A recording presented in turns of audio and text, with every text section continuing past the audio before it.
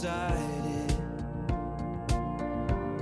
I called out his name. I'm following Jesus now, and he knows the way. I made up my mind, I'll leave it behind. No turning back, no turning back. I'm moving on, not looking back. I'm giving him all that I have. No turning back, no turning back. Though I may wander, I am not lost. So many distractions, but I look to the cross. I made up my mind,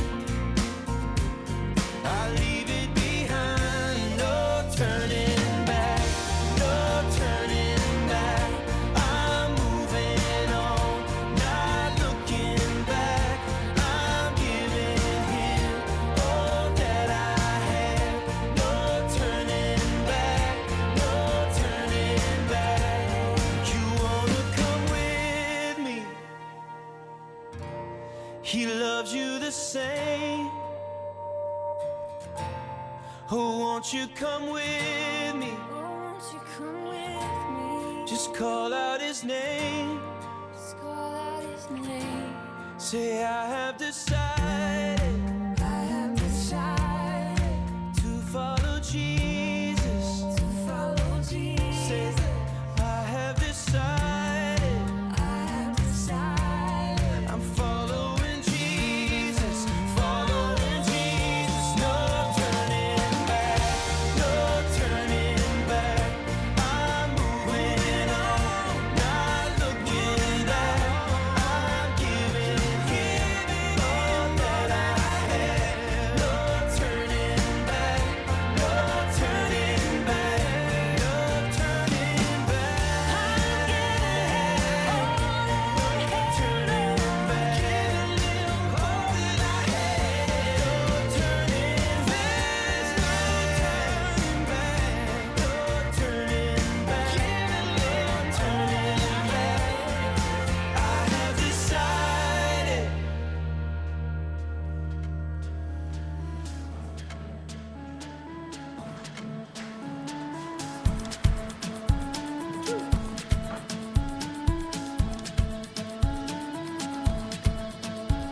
Arise, my soul, remember this. He took my sin and he buried it. No longer I who live, now Jesus lives in me. For I was dead in sin, but I woke up to see the light.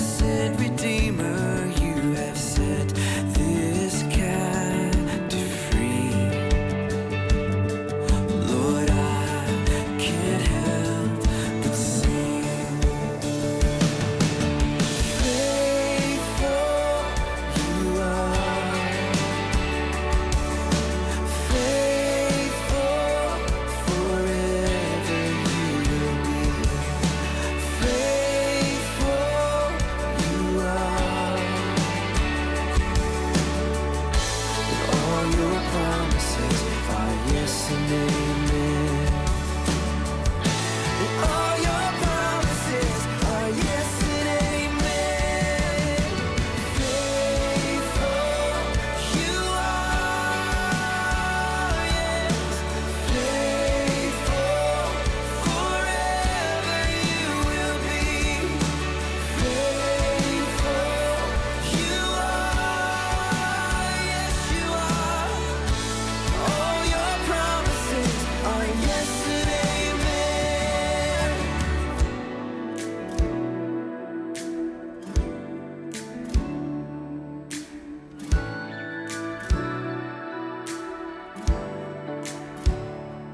I will rest in your promises. My confidence is your faithfulness.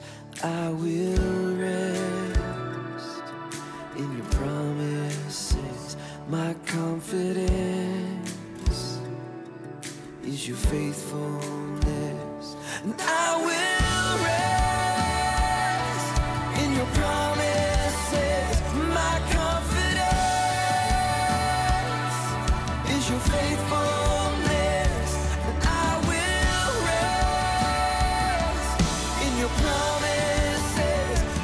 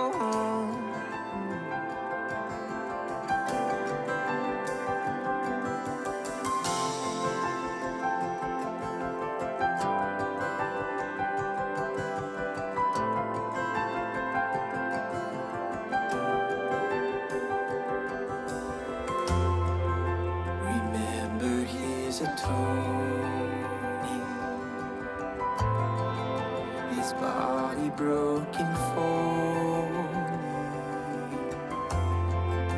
Remember his approval. He gave his life to save so. Remember his appeal, oh, right now. My Lord is interceding. Remember if you ever to breathe it out and breathe it.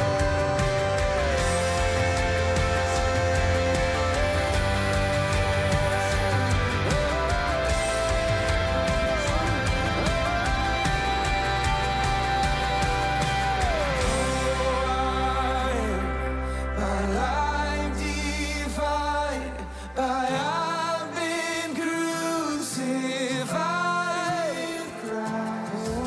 Life I live by faith in Jesus Christ who lives in me. My life defined by I've been crucified with Christ. Life I live by faith in Jesus Christ who lives in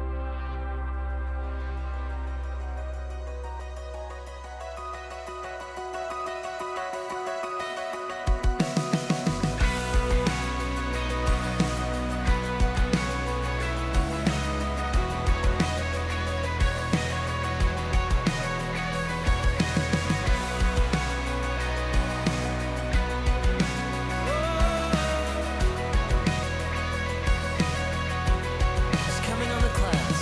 He's coming on the clouds. Kings and kingdoms will bow down. And every chain will break as broken hearts declare his praise. For who can stop the Lord Almighty? And our God is the Lion of Judah. He's roaring with power and fighting our battles. And every knee will bow before him. Our God is the Lamb that was slain for the sins of the world. His blood breaks the chains, and every knee will bow before the Lion and the Lamb. Every knee will bow before him. Yeah!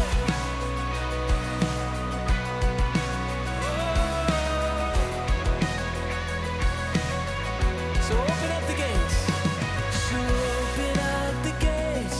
Make way before the King of Kings. The God who comes to save is here to set the captives free. For who can stop the Lord Almighty? Our God is the Lion of Judah.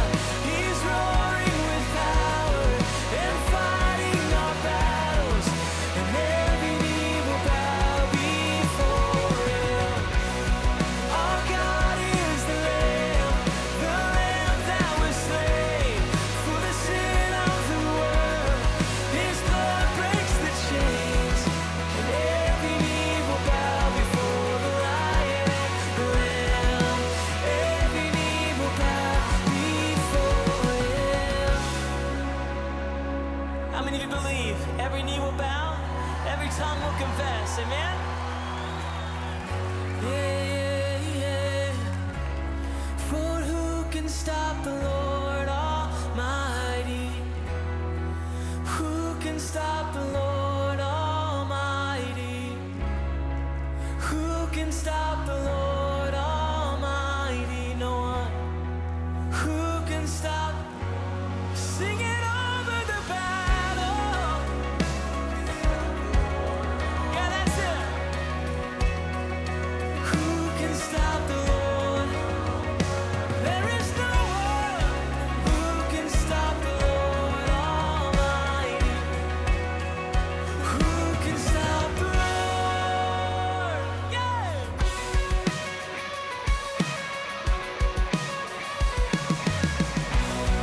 Our God is the Lion of Judah.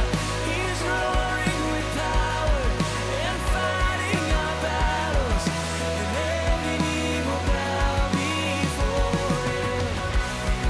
Our God is the Lamb that was slain for the sins of the world. His blood breaks the chains, and every knee will bow before the Lion and the Lamb. Every knee will bow before Him. Yeah, every knee will bow. So confident.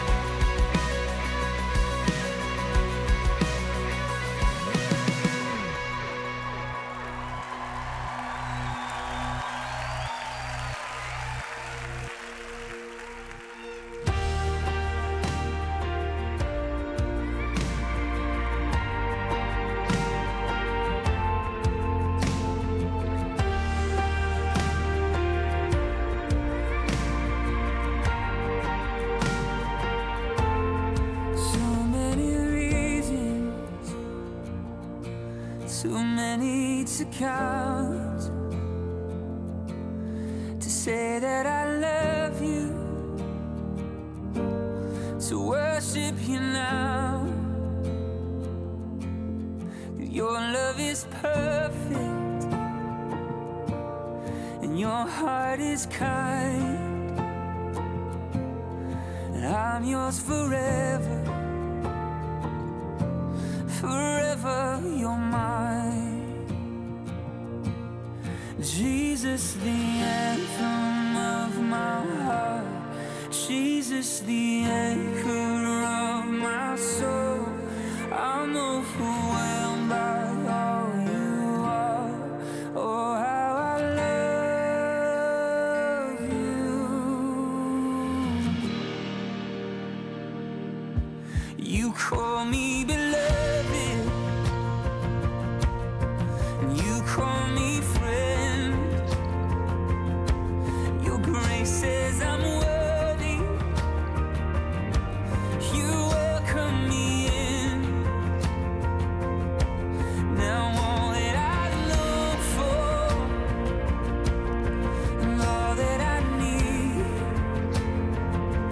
is to be in your presence. Forever I fall at your feet. Jesus, the anthem of my heart. Jesus, the anchor of my soul. I'm overwhelmed by all you are. Oh, how I love you.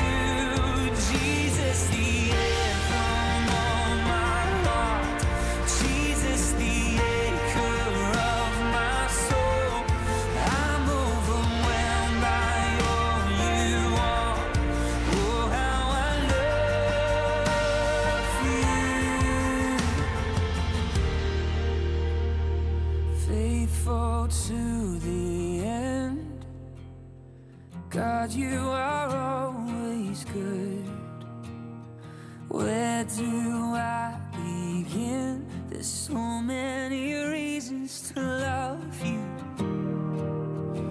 Your promise never breaks. Your beauty never fades. What else can I say? There's so many reasons reasons to love you, faithful to the end. God, you are always good. Where do I begin? There's so many reasons to love you. Your promise never breaks. Your beauty never fades. What else can I say? There's so many reasons to love you.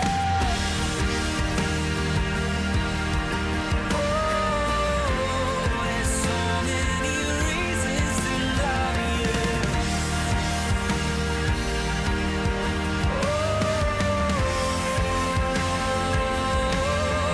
Jesus, the anthem of my heart.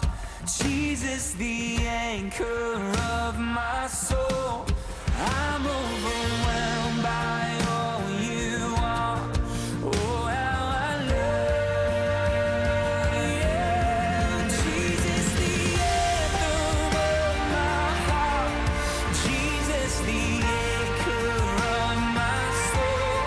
I'm overwhelmed by all you are.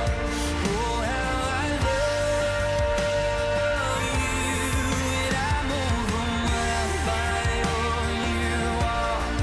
Oh, how I love you. And I'm overwhelmed by all you are. Oh, how I love you.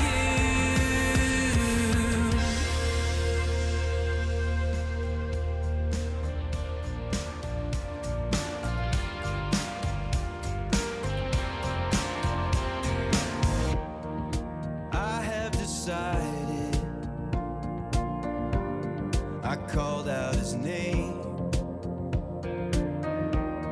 I'm following Jesus now, and he knows the way. I made up my mind. I'll leave it behind. No turning back. No turning back. I'm moving on. Not looking back. I'm giving him all that I have. No turning back. No turning back. Though I may wander.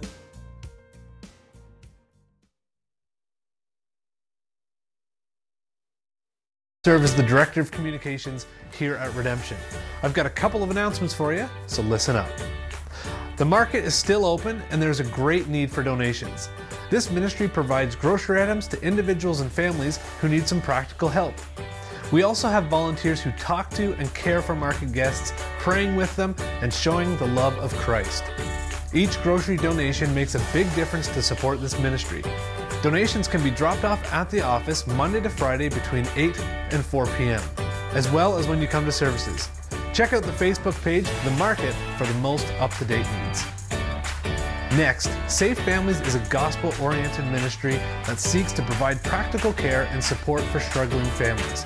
This could be by coming alongside a single parent to offer support, providing a home for children on a temporary basis, or supporting others who are providing care. The London chapter is run by Greg Stig, who with his family is a part of our congregation. There's a variety of ways you can support this ministry, whether it be financially or by volunteering in a wide range of areas.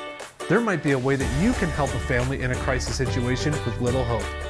To learn more or to get involved, email london@safefamilies.ca. Guys, unfortunately, the decision has been made to cancel Free Indeed for 2021. All men registered for the event will receive a full refund for the ticket. However, Hope Oakville has decided not to leave the men empty-handed, and you will be receiving pre-recorded videos via email. You'll be able to take in amazing teaching at your own pace and review them later on. We pray that the videos will inspire, equip, and encourage you in your walk with the Lord. And we look forward to 2022 when we can gather again for this amazing conference. Guys, that's all I have for you today. Enjoy the service, and God bless.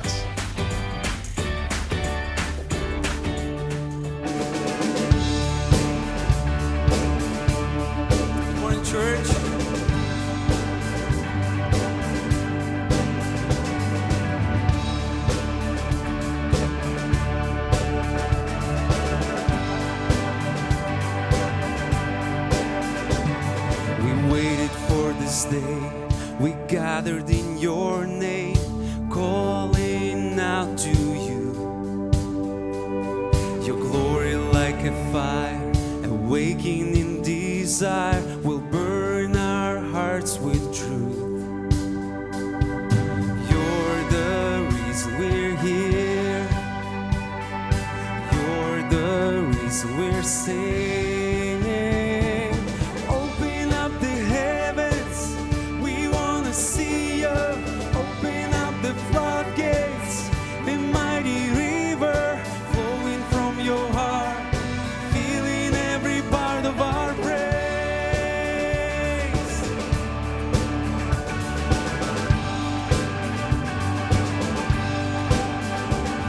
Your presence in this place, your glory on our face. We're looking to the sky.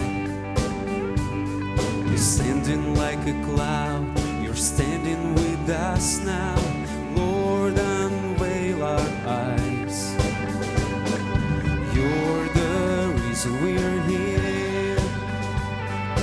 You're the reason we're singing. Open up the heavens, we wanna see you. Open up the floodgates, a mighty river flowing from your heart, filling every part of our praise. Sing, sing, open up the heavens, we wanna see you. Open up the floodgates, a mighty river flowing from your heart, filling every part of our praise.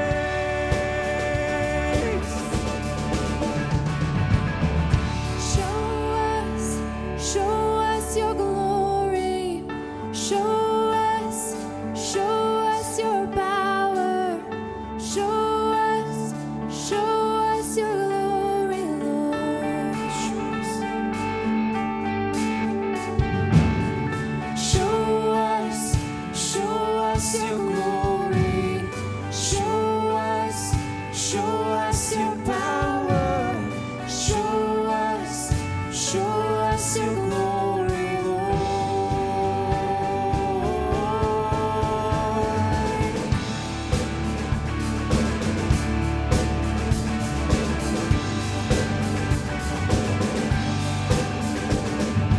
Open up the heavens, we wanna see you.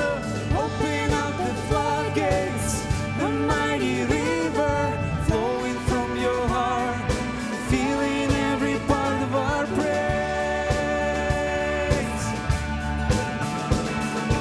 Open up the heavens, we wanna see you. Open up the floodgates, a mighty river flowing from your heart, filling every part of our praise.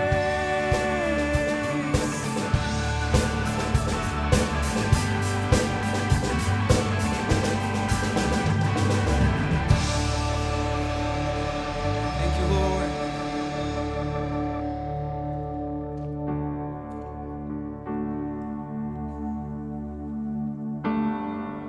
Thank you, Jesus.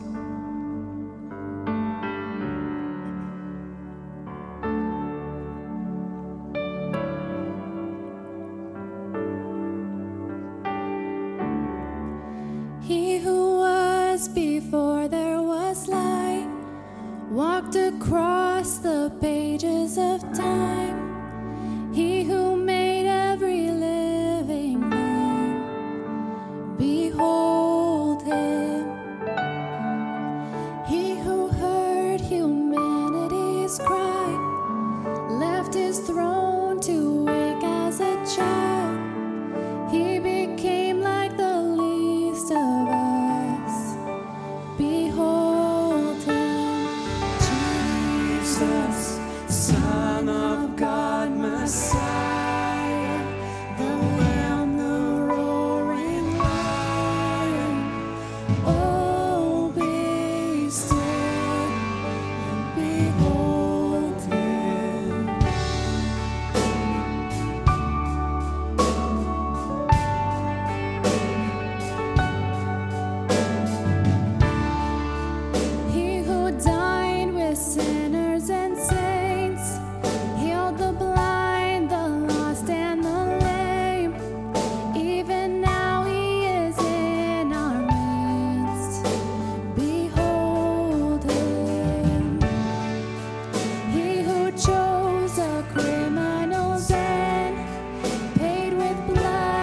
settle our debt, buried death as he rose to life. Behold him, Jesus, Son of God, Messiah, the Lamb, the roaring Lion. Oh, be still and behold him, Jesus, Alpha and Omega, our God, the risen Savior. Oh, be still and behold him.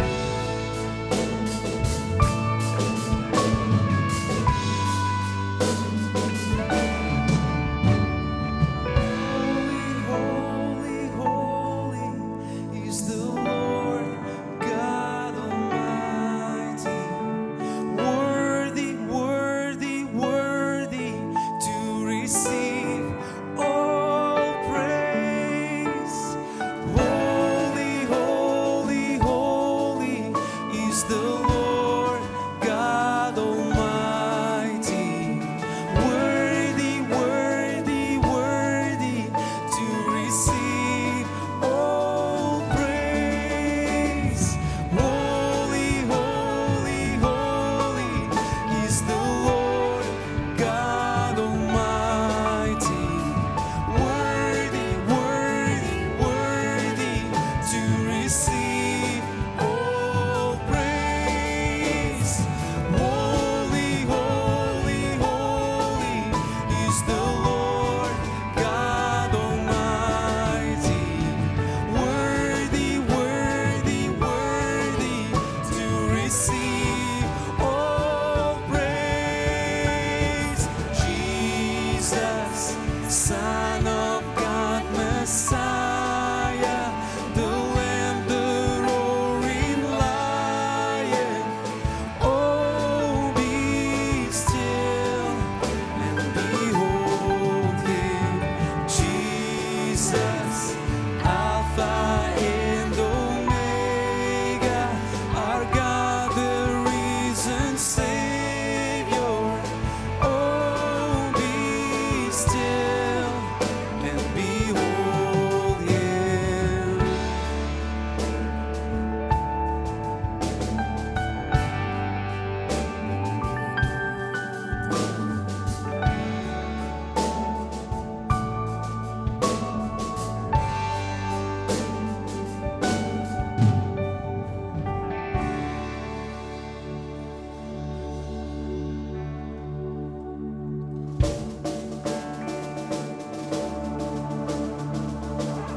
You're holy, Lord.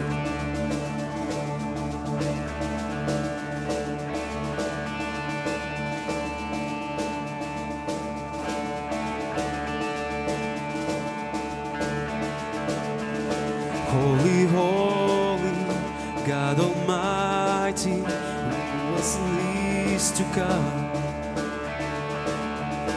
God of glory, you're so worthy. All the saints bow down. Holy, holy, God Almighty, who was in this to come. God of glory, you're so worthy. All the saints bow down. Holy is your name in all the earth. Righteous are your ways, so merciful. Everything you've done is just and true.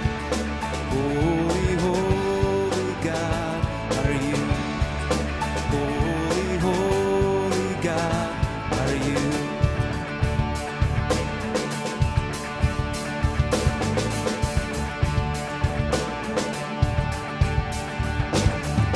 Holy, holy, God Almighty, wasn't this to come? God of glory,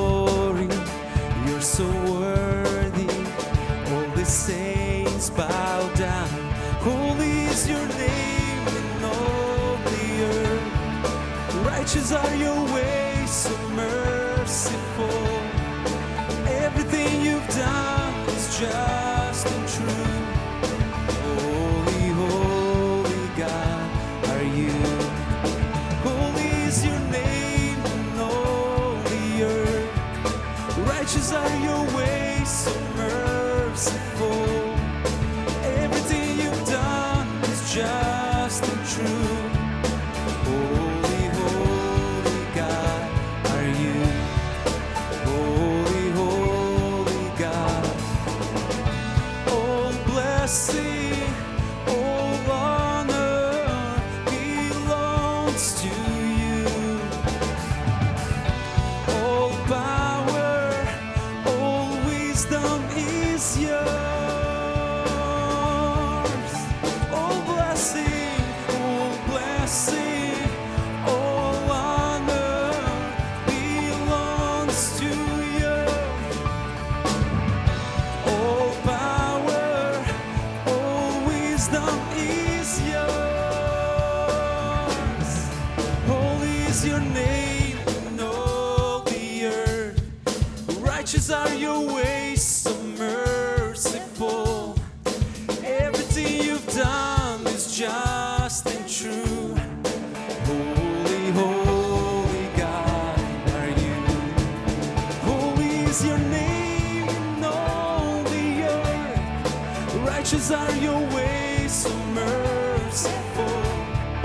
Everything you've done is just and true. Holy, holy God are you. Holy, holy God are you.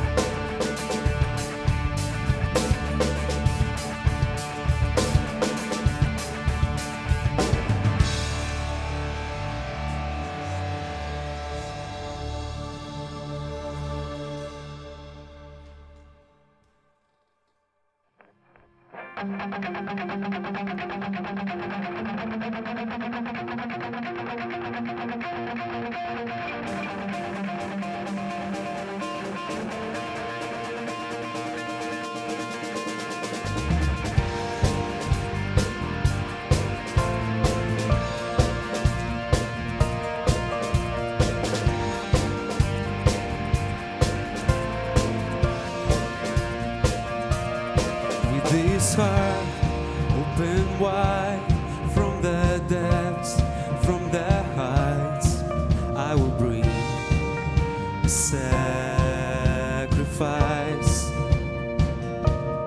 With these hands lifted high, hear my song, hear my cry. I will bring a sacrifice. I will bring a sacrifice.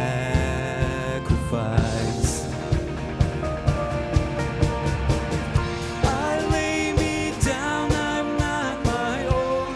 I belong to you alone. Lay me down, lay me down. Oh, and on my heart this much is true. There's no life apart from you. Lay me down,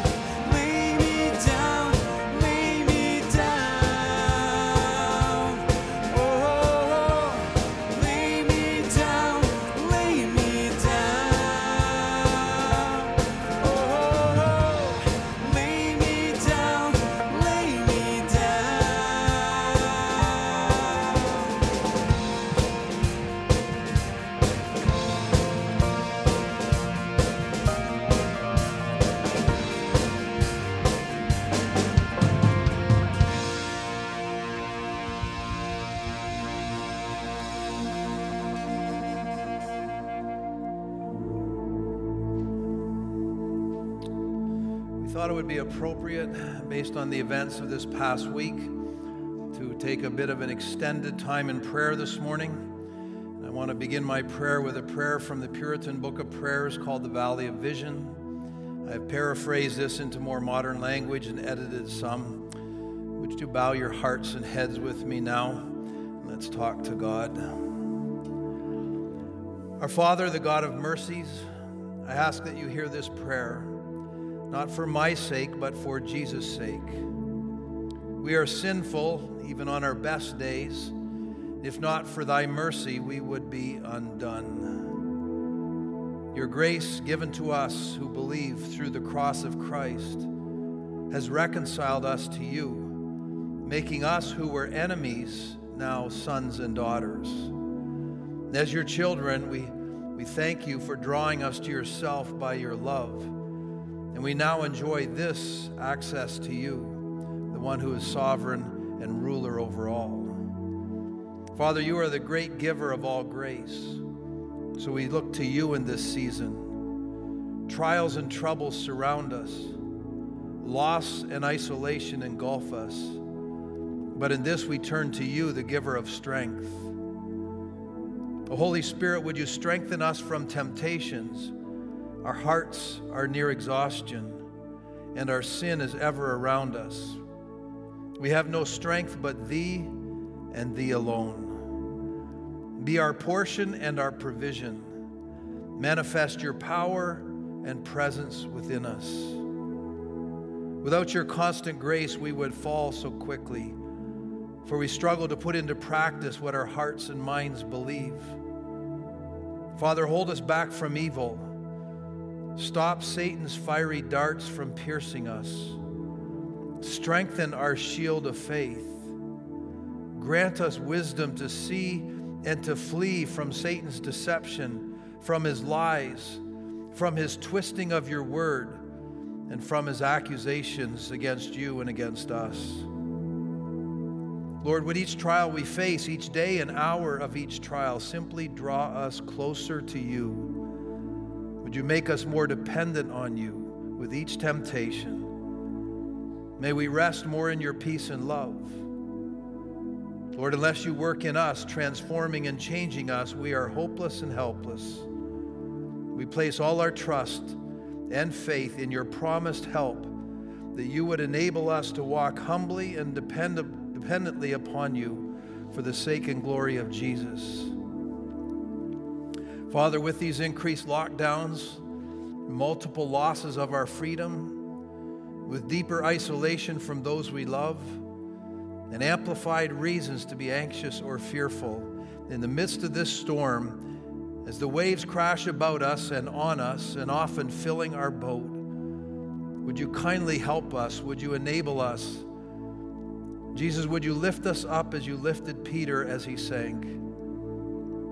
Fix our eyes firmly on Jesus, the author and perfecter of our faith.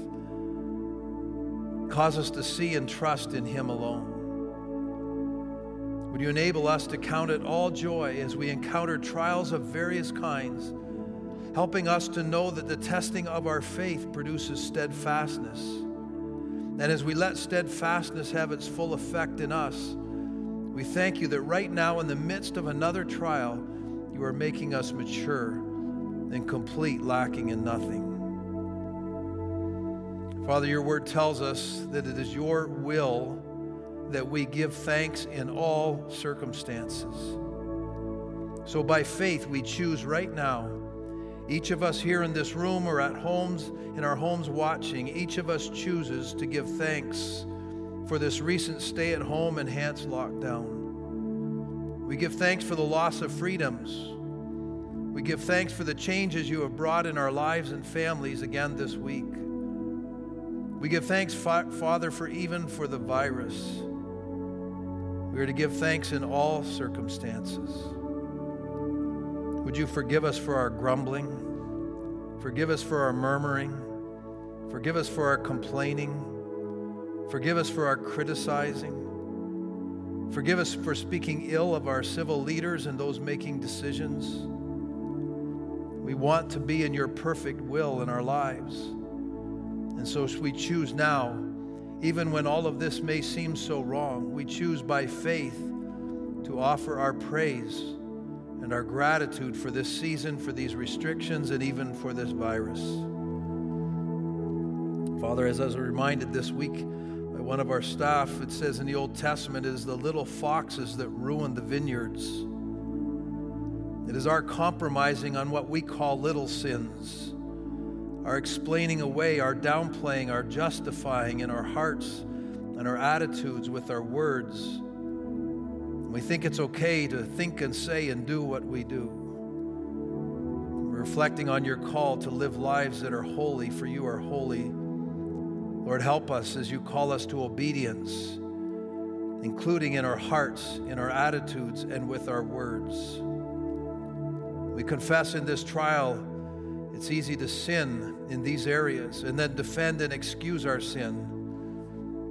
Father, would you shine the light of your word by your Spirit into every room in our hearts, rooting out all that does not honor you, all that does not give thanks to you in all circumstances, and all that does not bring glory to your Son. As we gather in worship, gathering in a way that none of us want, we are still your family, brothers and sisters. We're united by technology in this season, but together we join our hearts and our minds in worship and in prayer and under your word.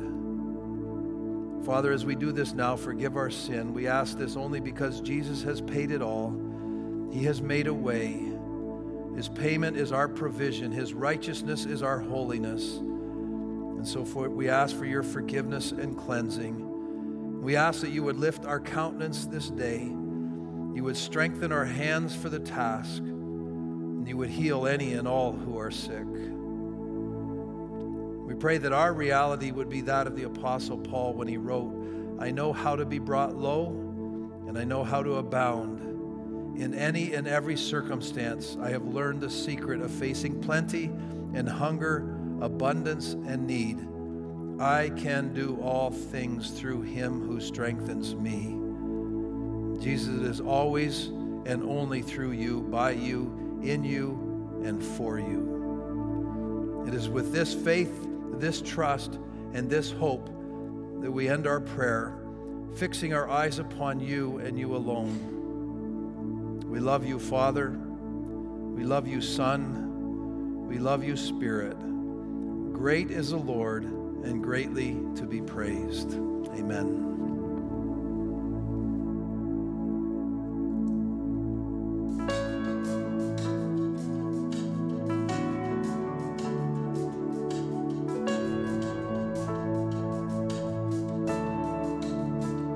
Through every battle, through every heartbreak, through every circumstance, I believe that you are my fortress, you are my portion, you are my hiding place. I believe you are the way, the truth, the life. I believe you are the way, the truth, the life. I believe through every blessing.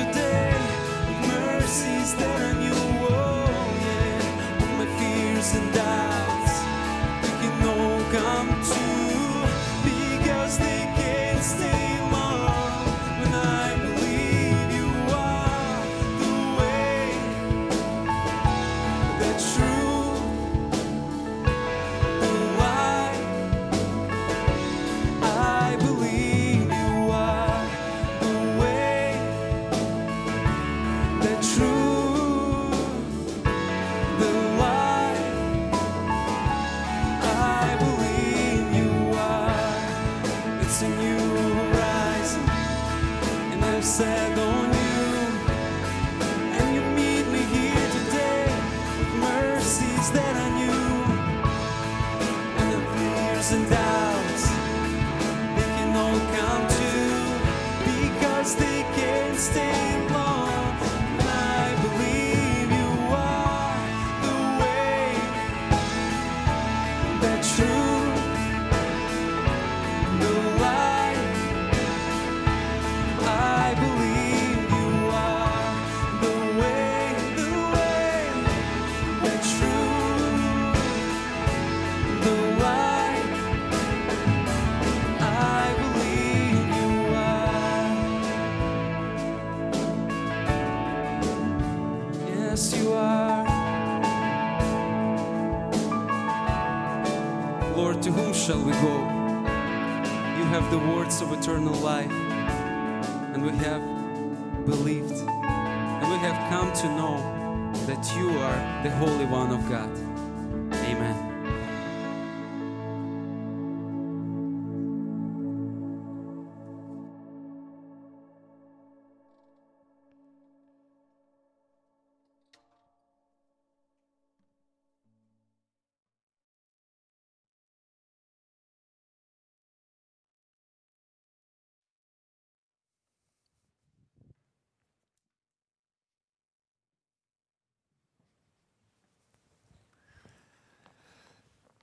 Well, good morning to the few who are here. It's going to be a little awkward because I'm going to make a lot of eye contact with you this morning. I hope that won't be too unsettling. And good morning to everyone who is at home. I invite you to take God's word and turn with me to Matthew chapter 10. We are going to parachute, so to speak, into the middle of this chapter, the middle of this sermon delivered by the Lord Jesus, and read together verses 34 through 39. So please follow along in your Bibles here and at home, and pay close attention to the word of the Lord. Do not think that I have come to bring peace to the earth. I have not come to bring peace, but a sword. For I have come to set a man against his father, and a daughter against her mother, and a daughter-in-law against her mother-in-law. And a person's enemies will be those of his own household. Whoever loves father or mother more than me is not worthy of me, and whoever loves son or daughter more than me is not worthy of me. And whoever does not take his cross and follow me is not worthy of me. Whoever finds his life will lose it, and whoever loses his life for my sake will find it. Maybe 6 years ago, I took up mountain biking. And when we lived back in Texas, it was wonderful because you can ride a bike all year round, right? Up here, not so much. And so I put the bike away back in October. And we had a couple of beautiful days. Was it last week or just the week before? And so I dusted off that bike and gave it a little tune-up. And out I went for a ride. It had been 6 months. And close to our home, there's a conservation area, Pushlink Lake, and there are mountain bike trails throughout that conservation area. And it's beautiful. It's a 10-minute ride. So I did the 10-minute ride on the roads to Pushlink Lake. And I had maybe been on the trails for 10 minutes. And I was just sailing along, buzzing along. Wonderful ride, beautiful day. And then I suddenly hit a wall. The 6-month break kicked in. And all of a sudden, I felt exhausted. Every muscle in my body was aching, and I started to gasp for air, and I literally thought I was going to cough up a lung. The 6 months, no exercise, caught up with me, and I basically crawled home on that bike after about a 20-minute, 25-minute ride. Exhaustion, complete, physical exhaustion. Overwhelming. And I want to confess to you this morning that for maybe 5 or 6 months, I have been spiritually exhausted. I hit a wall months ago, and I have felt exhausted ever since. And I'm going to hazard a guess that in this very small, intimate gathering right here, there is at least one who is empathizing. This is resonating with you. You know exactly what I'm talking about. And perhaps there's more than just one, and I'm going to hazard a guess there are quite a few at home. Watching right now, you know exactly what I'm talking about. You've hit a wall. It might have been 6 months ago. It might have been 3 months ago. It might have been with the new protocols shut down, the additional restrictions 2 days ago. But you just feel like you've arrived at the end of yourself. This past week, with that in mind, this past week I've been meditating on Paul's doxology right at the end of Romans 16. It's a beautiful text. It begins in verse 25. And he says, "Now to him who is able," that in and of itself is a tremendous statement, as he lifts his eyes heavenward and he addresses his God and describes him as he who is able. Now to he who is able, right, and able to what? Strengthen you. And strengthen you how? Paul says, according to my gospel and the preaching of the Lord Jesus. Now to him who is able to strengthen you, according to my gospel and the preaching of the Lord Jesus. That word strengthen, that's a fascinating word study because it's used on only a couple of occasions in the New Testament. We find it, oddly enough, in that incident. It's recorded in Luke's gospel account, isn't it? That poor man named Lazarus. And he lives at the gate of that rich man. And the rich man wants nothing to do with him. And Lazarus kind of lives off the crumbs, whatever scraps he can obtain. And the day comes when Lazarus dies, the rich man dies. And we were given this glimpse by the Lord Jesus into the state of their souls. And Lazarus, he's with Abraham in paradise. And that rich man who lived that selfish, self-centered life, there he is in torment.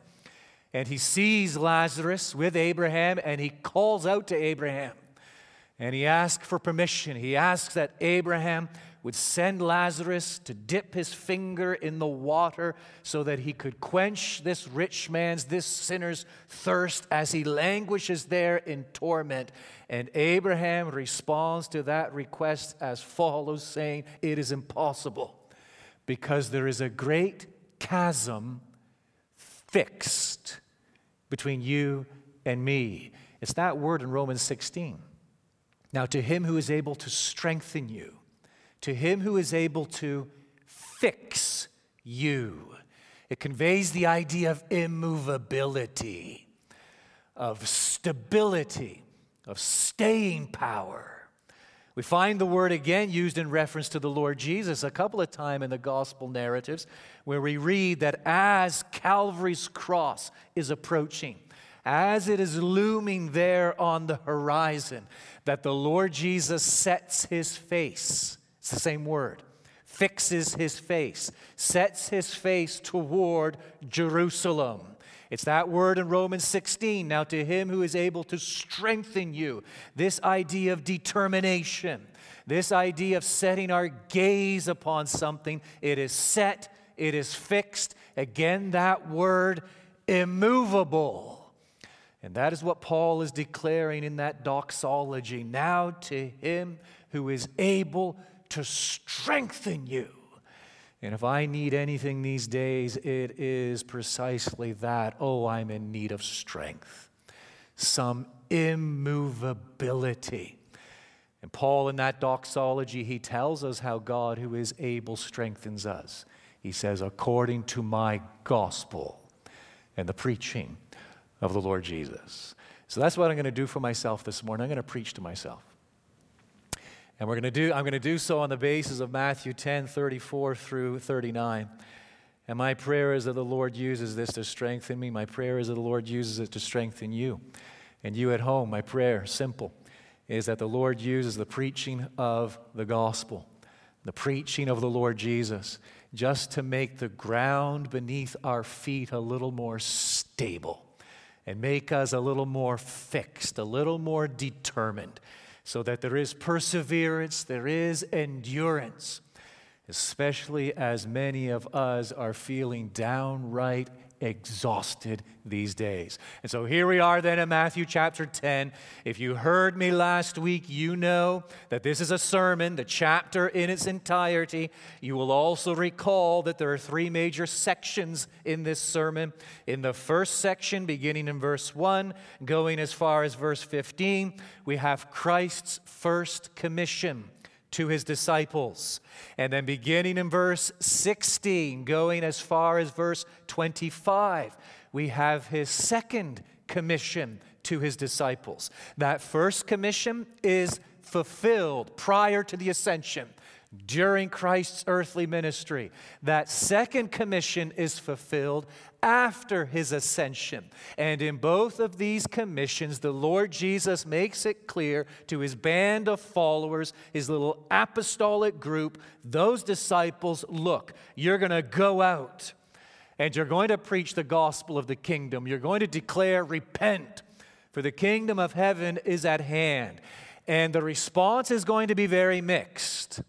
And some will receive you and welcome you, and some will not appreciate you at all. And their response can only be described as spiteful, as hateful. And so it brings the Lord Jesus to the third major section in his sermon, whereby he encourages and equips his disciples to face that opposition which will undoubtedly come. That begins in verse 26, goes right through to the end of the sermon, verse 42, and the Lord Jesus, by way of this equipping, encouraging of his disciples, makes three key points. Number one, fear God above all else, verse 26 to 33. Number two, love God above all else, verse 34 to 39. And number three, serve God above all else, verse 40 through 42. So last Lord's Day, we covered the first point. Again, that's verses 26 through to verse 33. Fear God above all else. 3 times the Lord Jesus issues that command, do not fear. We have the first right at the outset of verse 26, have no fear of them. Why? God's word, God's will is indestructible. And then look at verse 28, do not fear those who kill the body. Why? Because God's wrath is incomparable. And then the third instance of the command, right there, the outset of verse 31, fear not. Why? Because God's love is immeasurable. So fear God above all else. And now we focus on his second point, verses 34 through 39, our text, the preaching of the gospel, the preaching of the Lord Jesus. Love God above all else. And here's what I want to do this morning. I want to make 6 points. I simply want us to be clear on what it means to love God, what it means to love the Lord Jesus above all else. And I think if I can just emphasize, stress these 6 key points, 6 key truths, we'll have the gist of this text, what it means for us. And by focusing on this text, studying this text, hearing this text, again, our prayer, our goal, our desire is that we might be strengthened according to the gospel and according to the preaching of the Lord Jesus. So here's point number 1, loving God above all else. What does this mean? Number 1, loving Christ. The first thing we must understand, loving Christ is the fruit of trusting in Christ. That is the place to begin. That is the necessary place to begin. Loving Christ is the fruit of trusting in him. We have a beautiful story in Luke chapter 7. Tremendous story, moving as we enter into its details. And there the Lord Jesus is invited by a man named Simon. He's a Pharisee, pretty important religious leader. And Simon invites him into his home to partake of a meal. And in those days, when you gathered in a home, you would recline sort of on these couches around the circle. The food would be in the middle. You would sort of recline on your left arm and feed yourself with your right hand. And in these sort of rich homes, they were usually open to people to just sort of come in and engage in conversation. And the Lord Jesus, he reclines at table with Simon and others. And in the midst of that meal, suddenly a woman enters. And Luke tells us she's a sinner. He doesn't give us any more details than that. Simply, this woman is a sinner. We can fill in the gaps, and we could probably guess the nature of her sin and the nature of the life she had lived. But she proceeds to draw near to the Lord Jesus, and she has this alabaster vase or jar or something of precious ointment. And she prostrates, she kneels at the feet of the Lord Jesus. And she takes that ointment and she pours it over his feet. She lets her tears drop upon his feet, and she proceeds to wipe and clean the feet of the Lord Jesus. Simon, who is lying right there on his couch beside the Lord Jesus, sees what's going on. He finds the whole episode, the whole thing to be disgusting. If this were truly a prophet, he would know what kind of woman this is.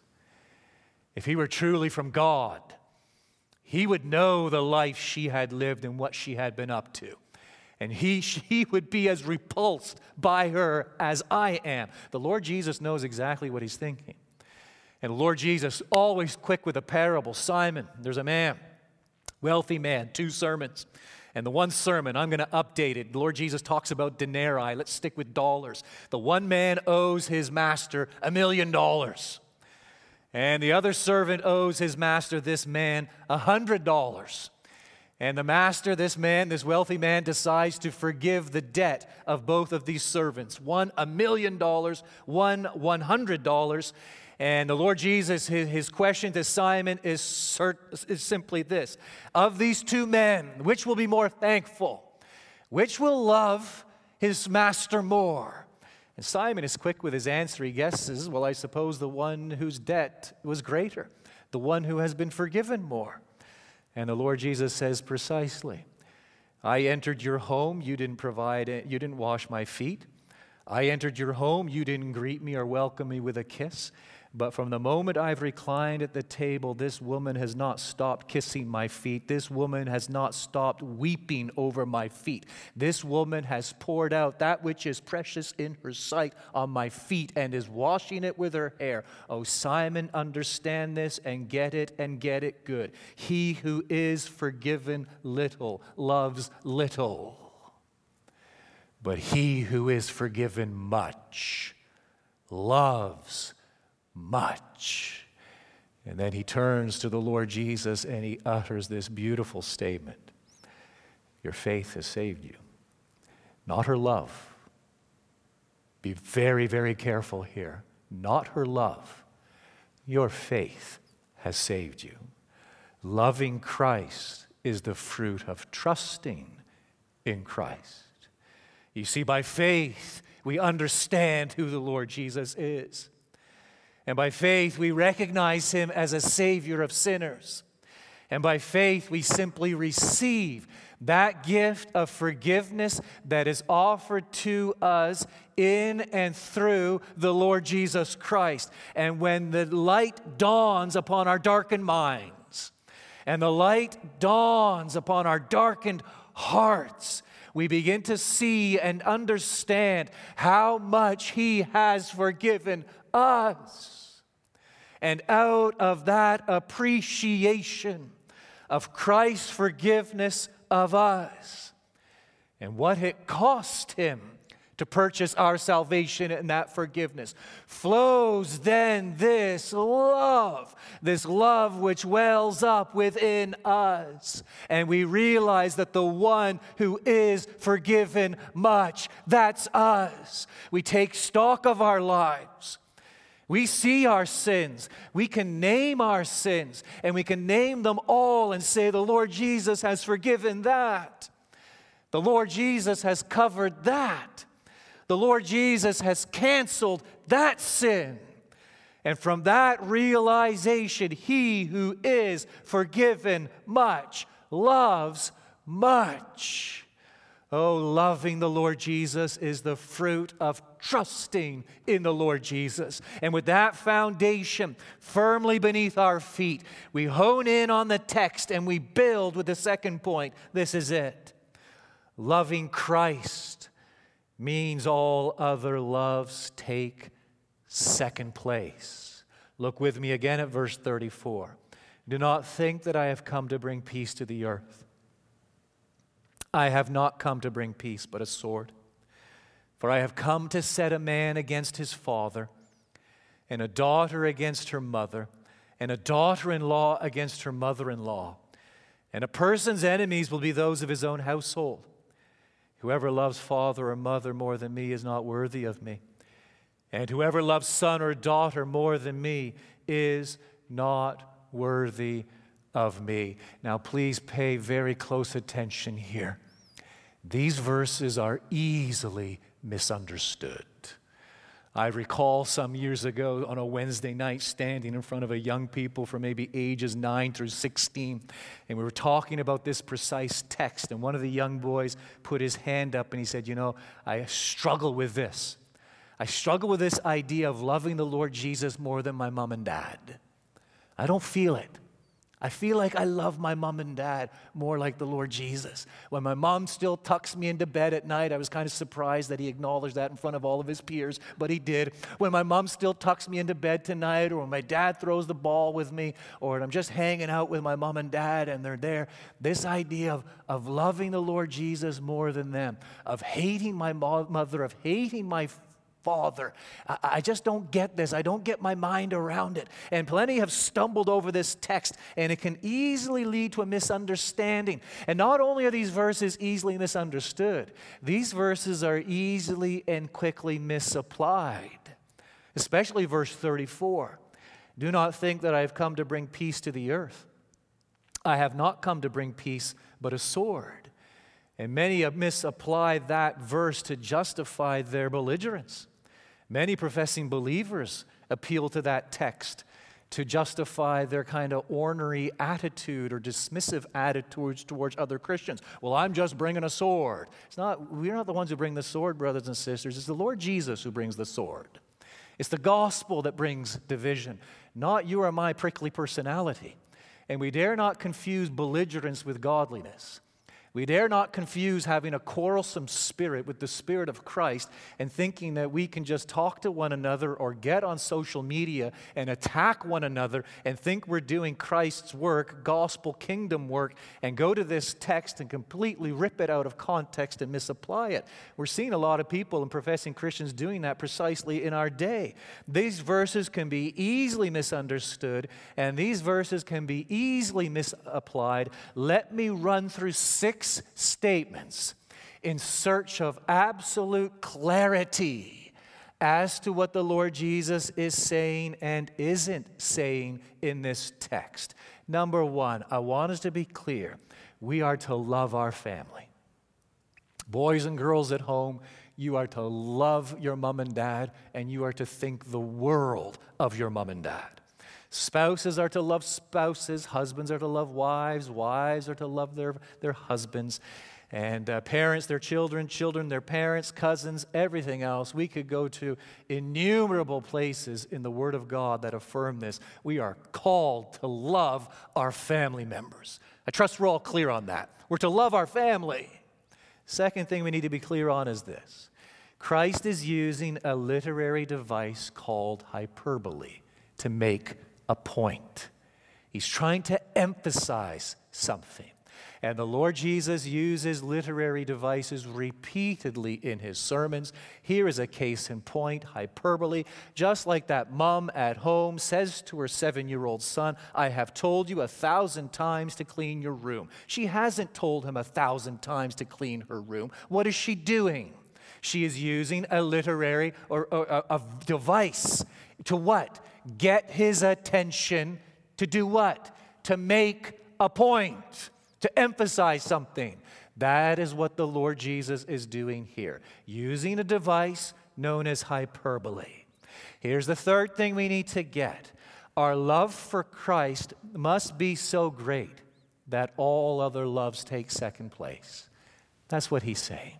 That when we consider who the Lord Jesus is, and we consider the gospel, and when we consider what it means to know sins forgiven, and like that woman in Luke 7, we understand that he who is forgiven much loves much. When we understand what it means to be saved, and we understand the difference between heaven and hell, all other loves will take second place to our love for the Lord Jesus and our devotion to Him.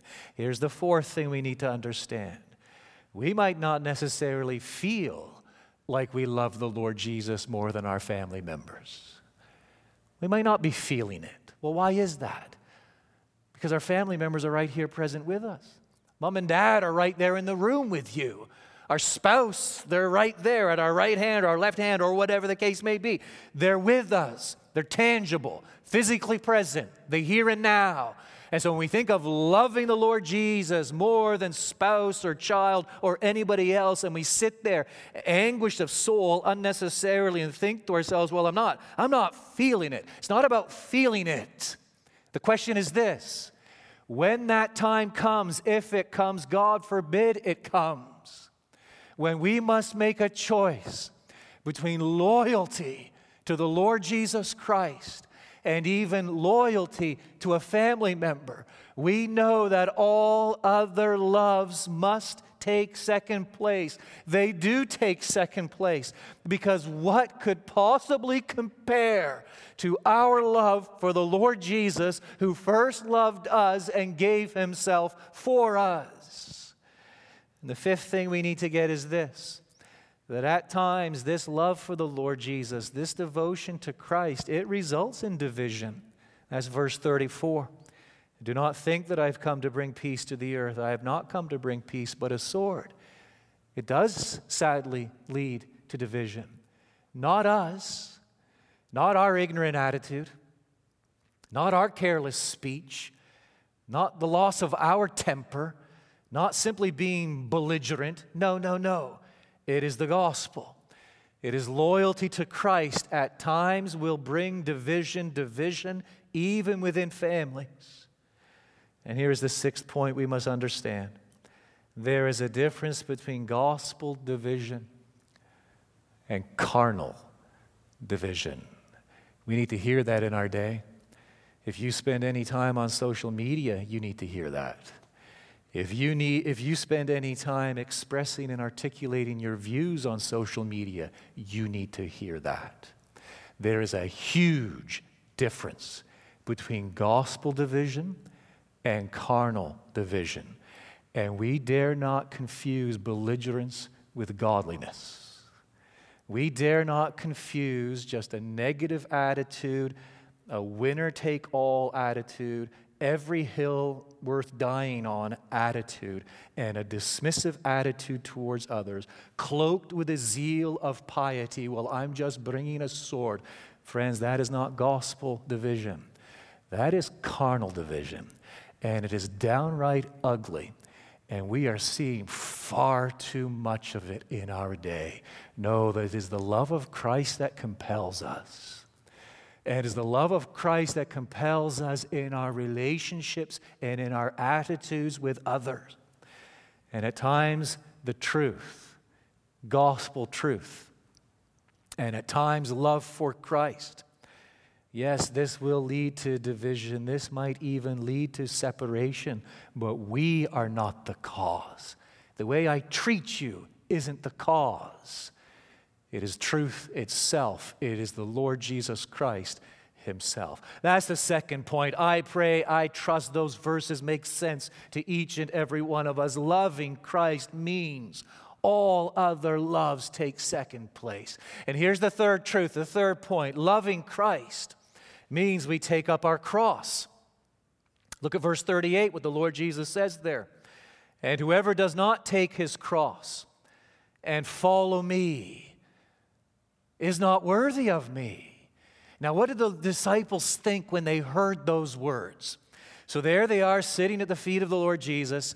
He is preaching this sermon, and suddenly he gets to this juncture: whoever does not take his cross and follow me is not worthy of me. We might immediately think, okay, they're thinking now of Calvary's cross and what the Lord Jesus is going to suffer there. Not exactly, because the Lord Jesus hasn't spoken of His cross prior to this point. The Lord Jesus hasn't indicated how He's going to die. So when the disciples hear this mention of the cross, what are they thinking of? They're thinking of simply what they've witnessed and seen growing up there in the environs of Jerusalem, in Israel. They have seen at times some of their fellow countrymen crucified. This is how the Romans have treated them. And they have seen the dead and dying at times lining the highways. Those who either perhaps were criminals or insurrectionists, or some who perhaps even suffered unjustly. They've seen it. They've seen it since they were boys. They have seen this instrument of execution implemented in and around them, and they get it. They understand it. This is death. This is a brutal death. This is a loss of all. And now the Lord Jesus is looking us in the eye as He has sent us out, as He is commissioning us to preach the gospel. Whoever does not take his cross. So we know what that means. We're to carry our cross as we are dead men walking. That is what we are. We are dead men walking. And follow me is not worthy of me. It is to die to self, is what the Lord Jesus is saying here. It means we must esteem, we do esteem the Lord Jesus so highly that if necessary, we are willing to die for Him. I think of Thomas Cranmer. Oh, we're going way back now. It's the 1500s. The Reformation in England. Thomas Cranmer, who was the Archbishop of Canterbury. And during the reign of Edward, we have the beginning of the Protestant Reformation in England. Edward dies. His half-sister Mary ascends the throne. She's a Roman Catholic. And she reinstitutes Roman Catholicism in England and Scotland and everywhere else. And Protestants flee for their life. About 300 are burned at the stake. And Thomas Cranmer, he is threatened with death. He's threatened with the stake. And he recants. I'm no longer a Protestant. He recants.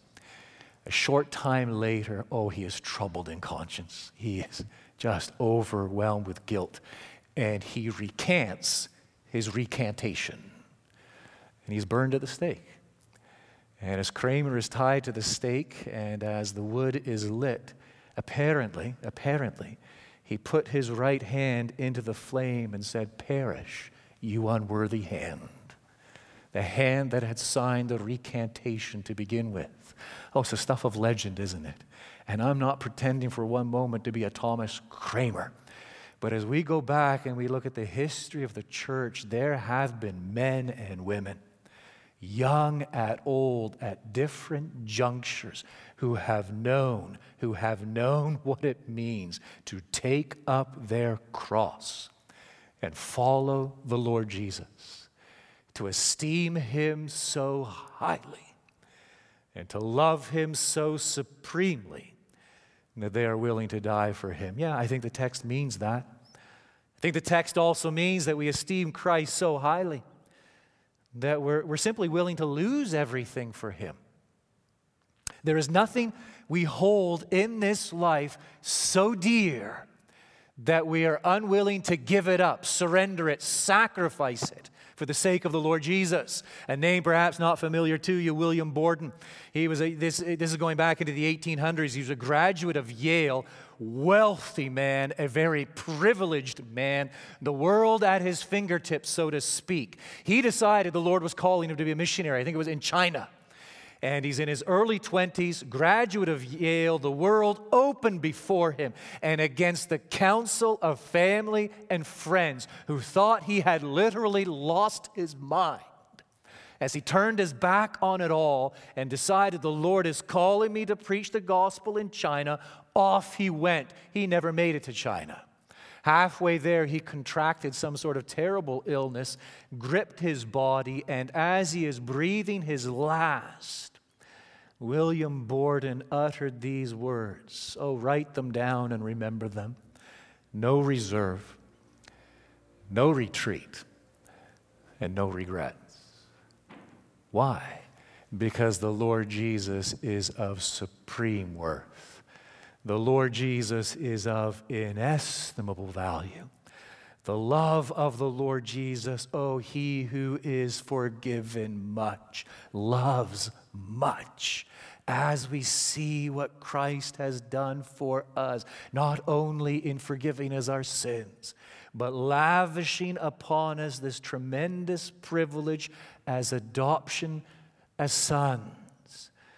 Oh, we are overwhelmed by love for Him and esteem Him so highly that we are willing to lose everything for Him. I think it means that. Yeah, I think it means we esteem Him so highly, we're willing to die for Him. I'm certain it means we esteem Him so highly, we're willing to lose, surrender, sacrifice everything for Him. And I think it means we esteem Him so highly that we are, simply put, willing to deny self. We're willing to deny our dreams, our goals, our wants, our aspirations. It means we are willing to deny our sinful desires, our sinful inclinations. It means that love for the Lord Jesus means we are able to look at ourselves and simply say, no, no, no, no. It is to deny for the sake of Christ. It is to say no to our greed. It's to say no to our lust. It's to say no to those temper tantrums. It's to say no to same-sex attraction. It's to say no to pride. It is to say no of every conceivable, imaginable sin. We simply say no. Why? Because we've taken up our cross. And we realize we are now dead men walking. It's not about what we want. It's not about what we desire. It's not about what will make us happy. It's not about our dreams and our goals and our aspirations. We are now driven, overwhelmed, and governed by this one great principle. It's love for the Lord Jesus. Love for the one who first loved us. And here's the fourth point we can make from the text. It builds on the third.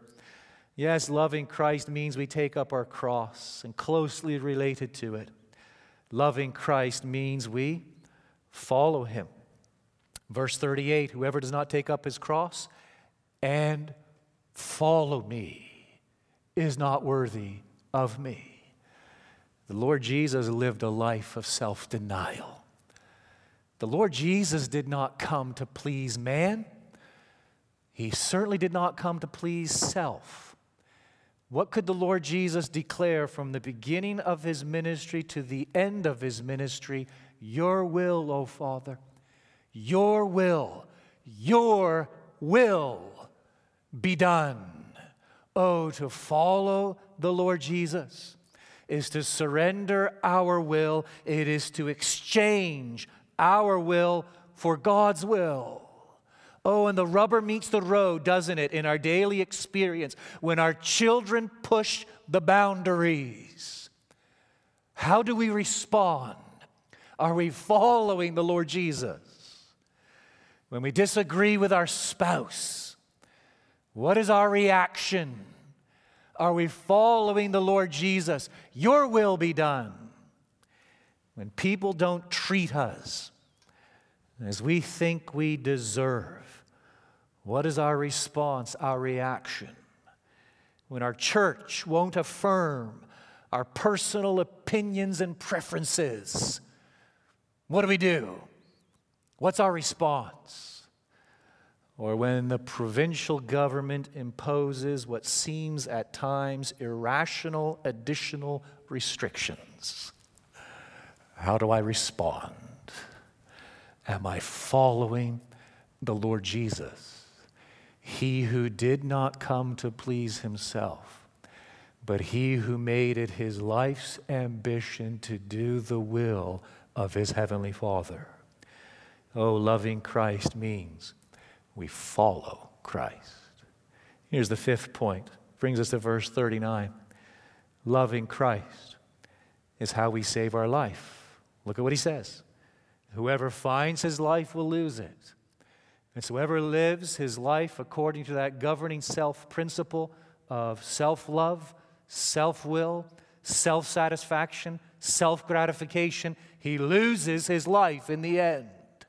In marked contrast, whoever loses his life, that is, whoever takes up his cross and follows me, whoever surrenders his will, whoever denies himself, whoever is compelled by love for me, what in the end, losing his life in the present, living a life of self-denial, self-sacrifice for my sake, will find it. Two eternal destinies before us. The Lord Jesus indicates this as unparalleled fashion in John 5. He tells us a day is coming, the day of his return, when those who are in the tombs, all who are in the tombs, will hear his voice. And those who do evil, those who have lived to please self, well, what will they experience? A resurrection to judgment. And those who do good, those who are governed by a principle of love for God, love for the Lord Jesus, they will experience a resurrection to life. Whoever finds his life will lose it, and whoever loses his life for my sake will find it. Sacrifice, personal sacrifice, personal surrender, personal self-denial, not gratification, is the key to happiness. Oh, hear this, friends. I'm still learning it at 53 years of age, and I will be learning it until the Lord calls me home.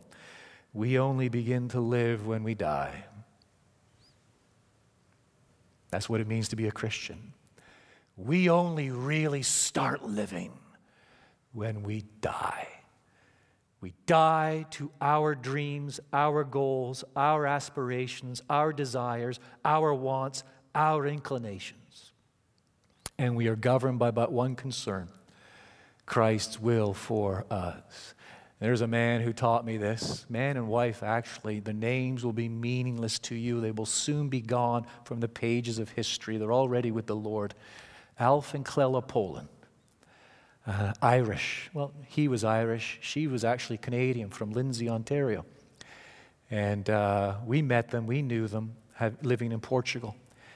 And they were missionaries in Portugal and served there for close to 50 years. Just doing the Lord's work. Living in the shadows. Seeking to minister in just this small evangelical church in downtown Lisbon. And just giving their life, their time, their energy to serve quietly, to serve meaningfully, to serve faithfully, to serve unwaveringly. Why? Because at some point in their life, they had learned this key lesson. Whoever finds his life will lose it, and whoever loses his life for my sake will find it. It's not about being a missionary, don't misunderstand me. It's about in the home, you moms at home, those in the workplace, with our neighbors as it relates to our children, whatever vocation, whatever calling, whatever station, whatever place God has put us in life. It's all sacred. It's all for Him. And it is to understand that in every facet of life, we approach it compelled by love for the Lord Jesus.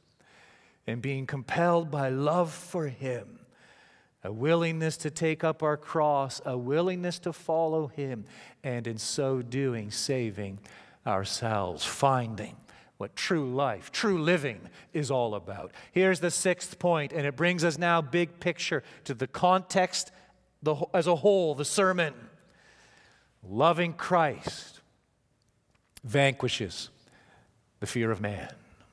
That is Christ's main point as we look at Matthew chapter 10. Again, He sends out the disciples, the first commission, first 15 verses.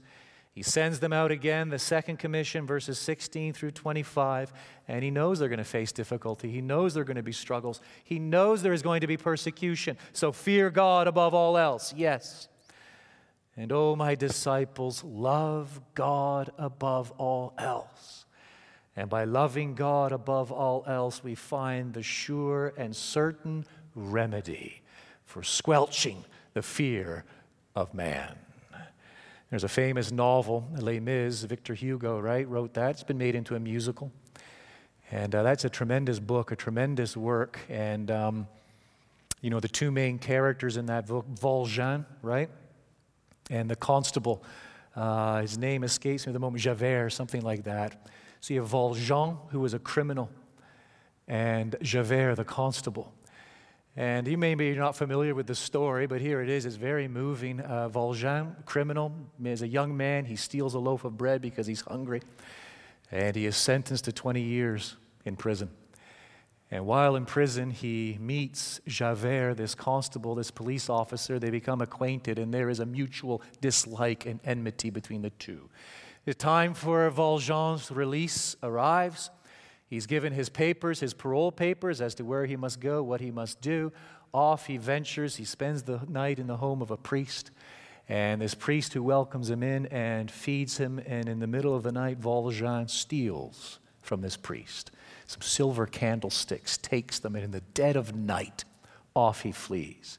The police catch him. They bring him back to the priest's home, and they present the evidence. They present Valjean. They expect the priest to prosecute and to apply charges, and to everyone's astonishment, the priest informs the policeman that he had actually given these candlesticks to Valjean, and that Valjean had actually forgotten some of the other gifts in his home which he had intended to give him, and he lavishes them upon Valjean. And at that moment, Valjean is confronted with radical grace.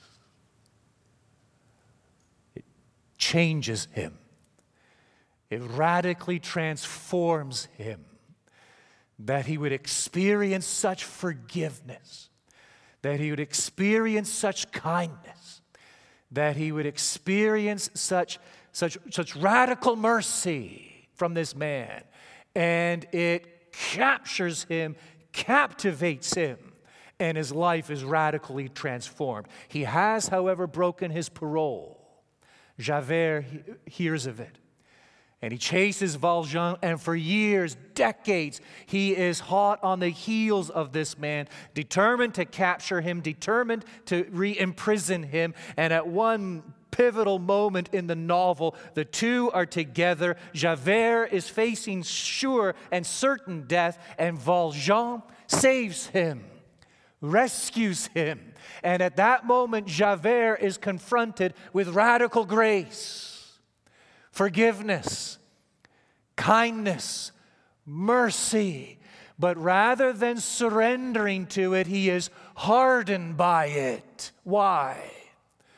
Because it does not fit into his worldview, his understanding of justice and reward, and he refuses to accept it. The man actually ends up committing suicide, and in the novel, then, what you have are these two men and these two radically opposed, absolutely antithetical, poles apart responses to grace. And the one man is won by it, overwhelmed by it, and it, as a consequence, becomes the governing principle in his life. And the other man, refusing to acknowledge he has any need of it, finds it repugnant, can't live with himself, and ultimately ends up committing suicide. Oh, it's Luke 7, simply in another form. It's Simon the Pharisee there, right there, beside the Lord Jesus. And it's this sinner, probably a prostitute, at the feet of the Lord Jesus, wiping his feet with her hair. And Simon the Pharisee finding the entire scene to be unbelievably repugnant.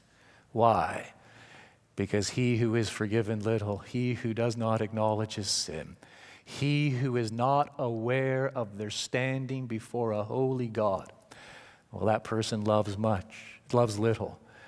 Oh, but the sinner who sees his sin, her sin, in the light of the gospel, in the light of eternity, and understands what the Lord Jesus has done at Calvary's cross, understands what he went through upon the cross, understands that he became a curse for us, and sees that there is forgiveness unimaginable right there in the Lord Jesus, receiving him, simply receiving that gift, Christ himself, and the accompanying forgiveness. Oh, that person who is forgiven much loves much. And that's what the Lord Jesus is saying in this text, that as we understand the gospel, and we understand what the Lord Jesus has done for us, oh, we love him because he first loved us. Our Heavenly Father, we pray that you might strengthen us through your gospel this day. We do confess that we are faint-hearted. We confess that our knees are weak, our backs are heavy-laden. And we confess at times that we are confused, distraught, and perhaps even in despair. And we pray that you would help us to lift our eyes and fix them heavenward. Help us to fix our eyes upon heaven, things above, and not on things in earth. And we pray that you would strengthen us by your gospel according to the preaching of the Lord Jesus this day. And we pray this for our good, for your glory. In Christ's most worthy and matchless name, amen.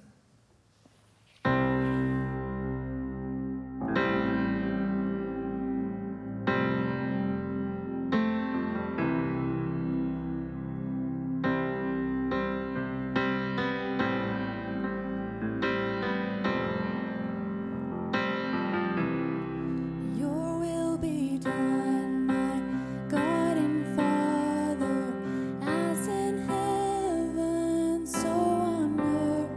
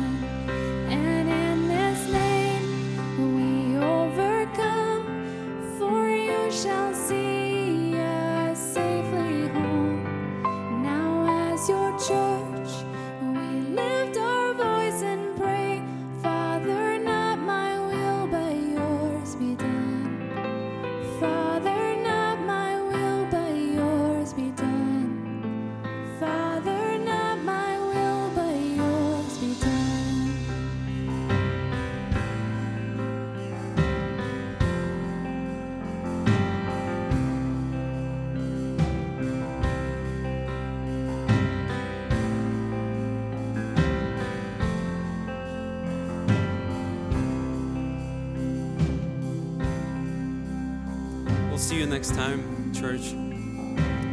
God bless you.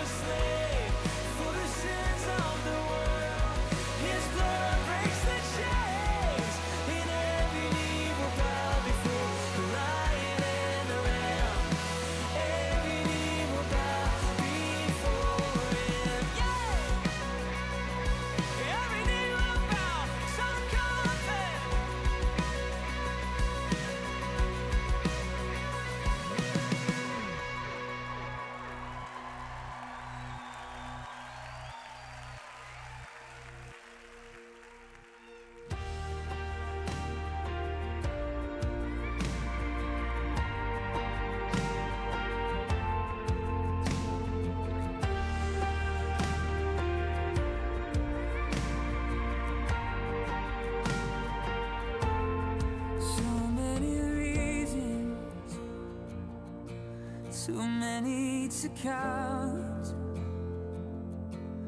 to say that I love you, to worship you now. Your love is perfect, and your heart is kind, and I'm yours forever. Forever you're mine.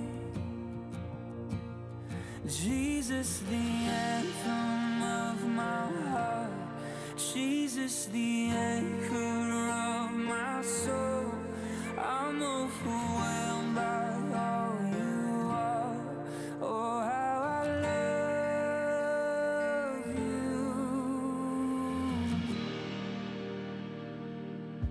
You call me beloved. You call me friend.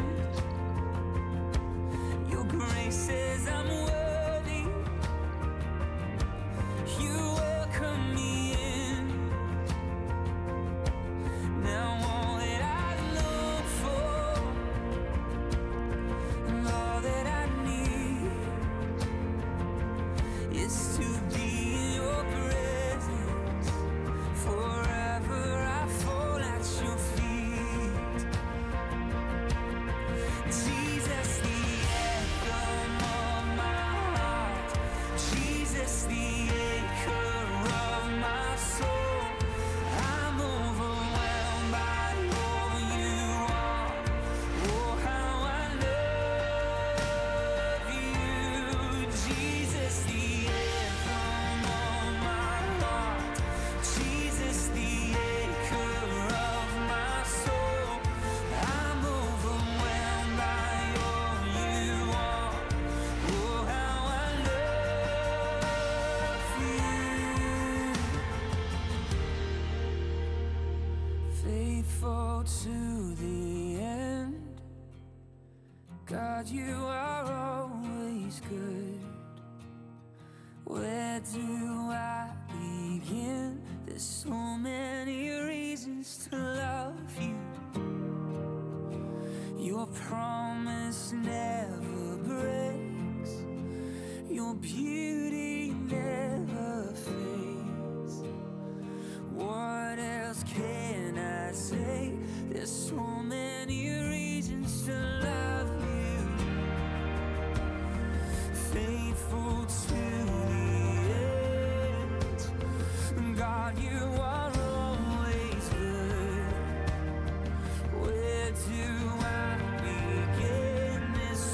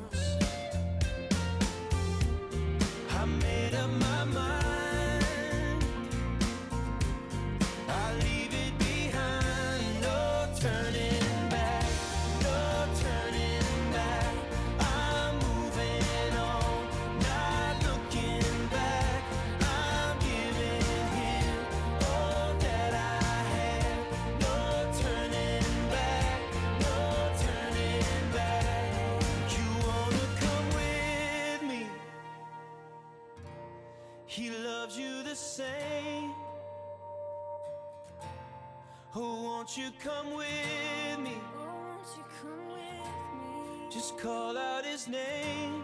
Just call out his name.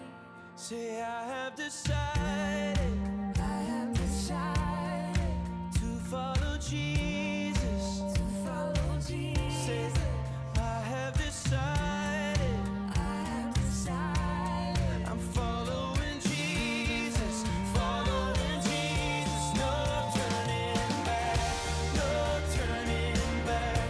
I'm moving on, not looking back. I'm giving Him all that I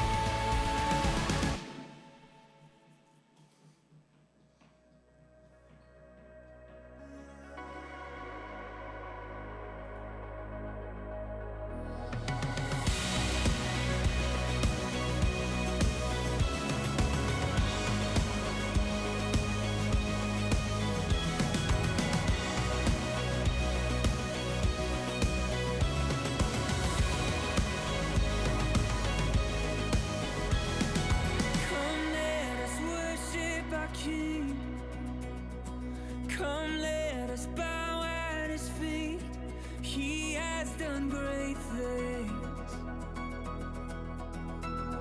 See what our Savior has done. See how His love overcomes. He has done great things. He has done great things. Oh, hero of heaven, you conquered the grave. You free every captive and break every chain. Oh God, you have done great things. We dance in your freedom, awakened to life. Oh Jesus, our Savior, your name lifted high. Oh God, you have done great things.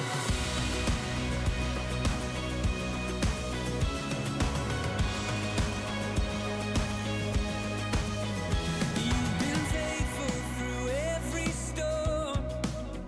You'll be faithful forevermore. You have done great things, and I know you will do it again. For your promise is yes and amen. You will do great things. God, you do great things.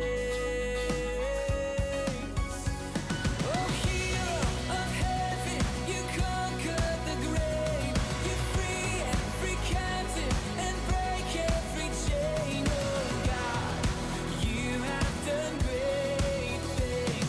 We dance in your freedom, awakened to life. Oh Jesus, our Savior, your name lifted high. Oh God, you have done great things.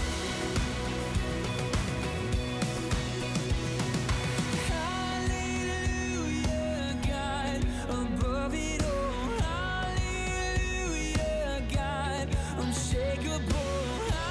Hallelujah, you have done great things. Hallelujah, God, above it all. Hallelujah, God, unshakable. Hallelujah, you have done great things. You've done great things. Oh, hero of heaven, you conquer the grave. You free every captive and break every chain. Oh God, you have done great things. We dance in your freedom, awakened to life. Oh Jesus, our Savior, your name lifted high. Oh God, you have done great things. You have done great things. Oh God, you do great things.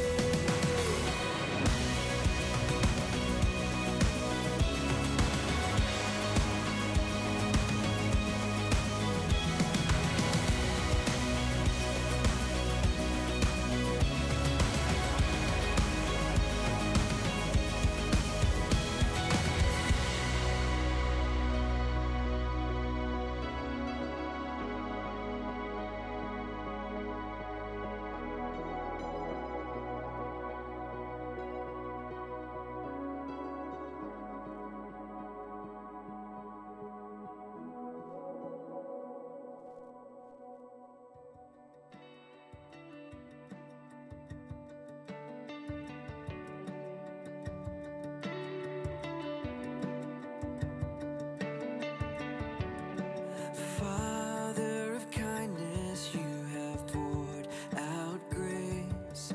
You brought me out of darkness. You have filled me with peace. Giver of mercy, you're my help in time of need. Lord, I can't help but sing. Faithful you are, faithful forever you will be.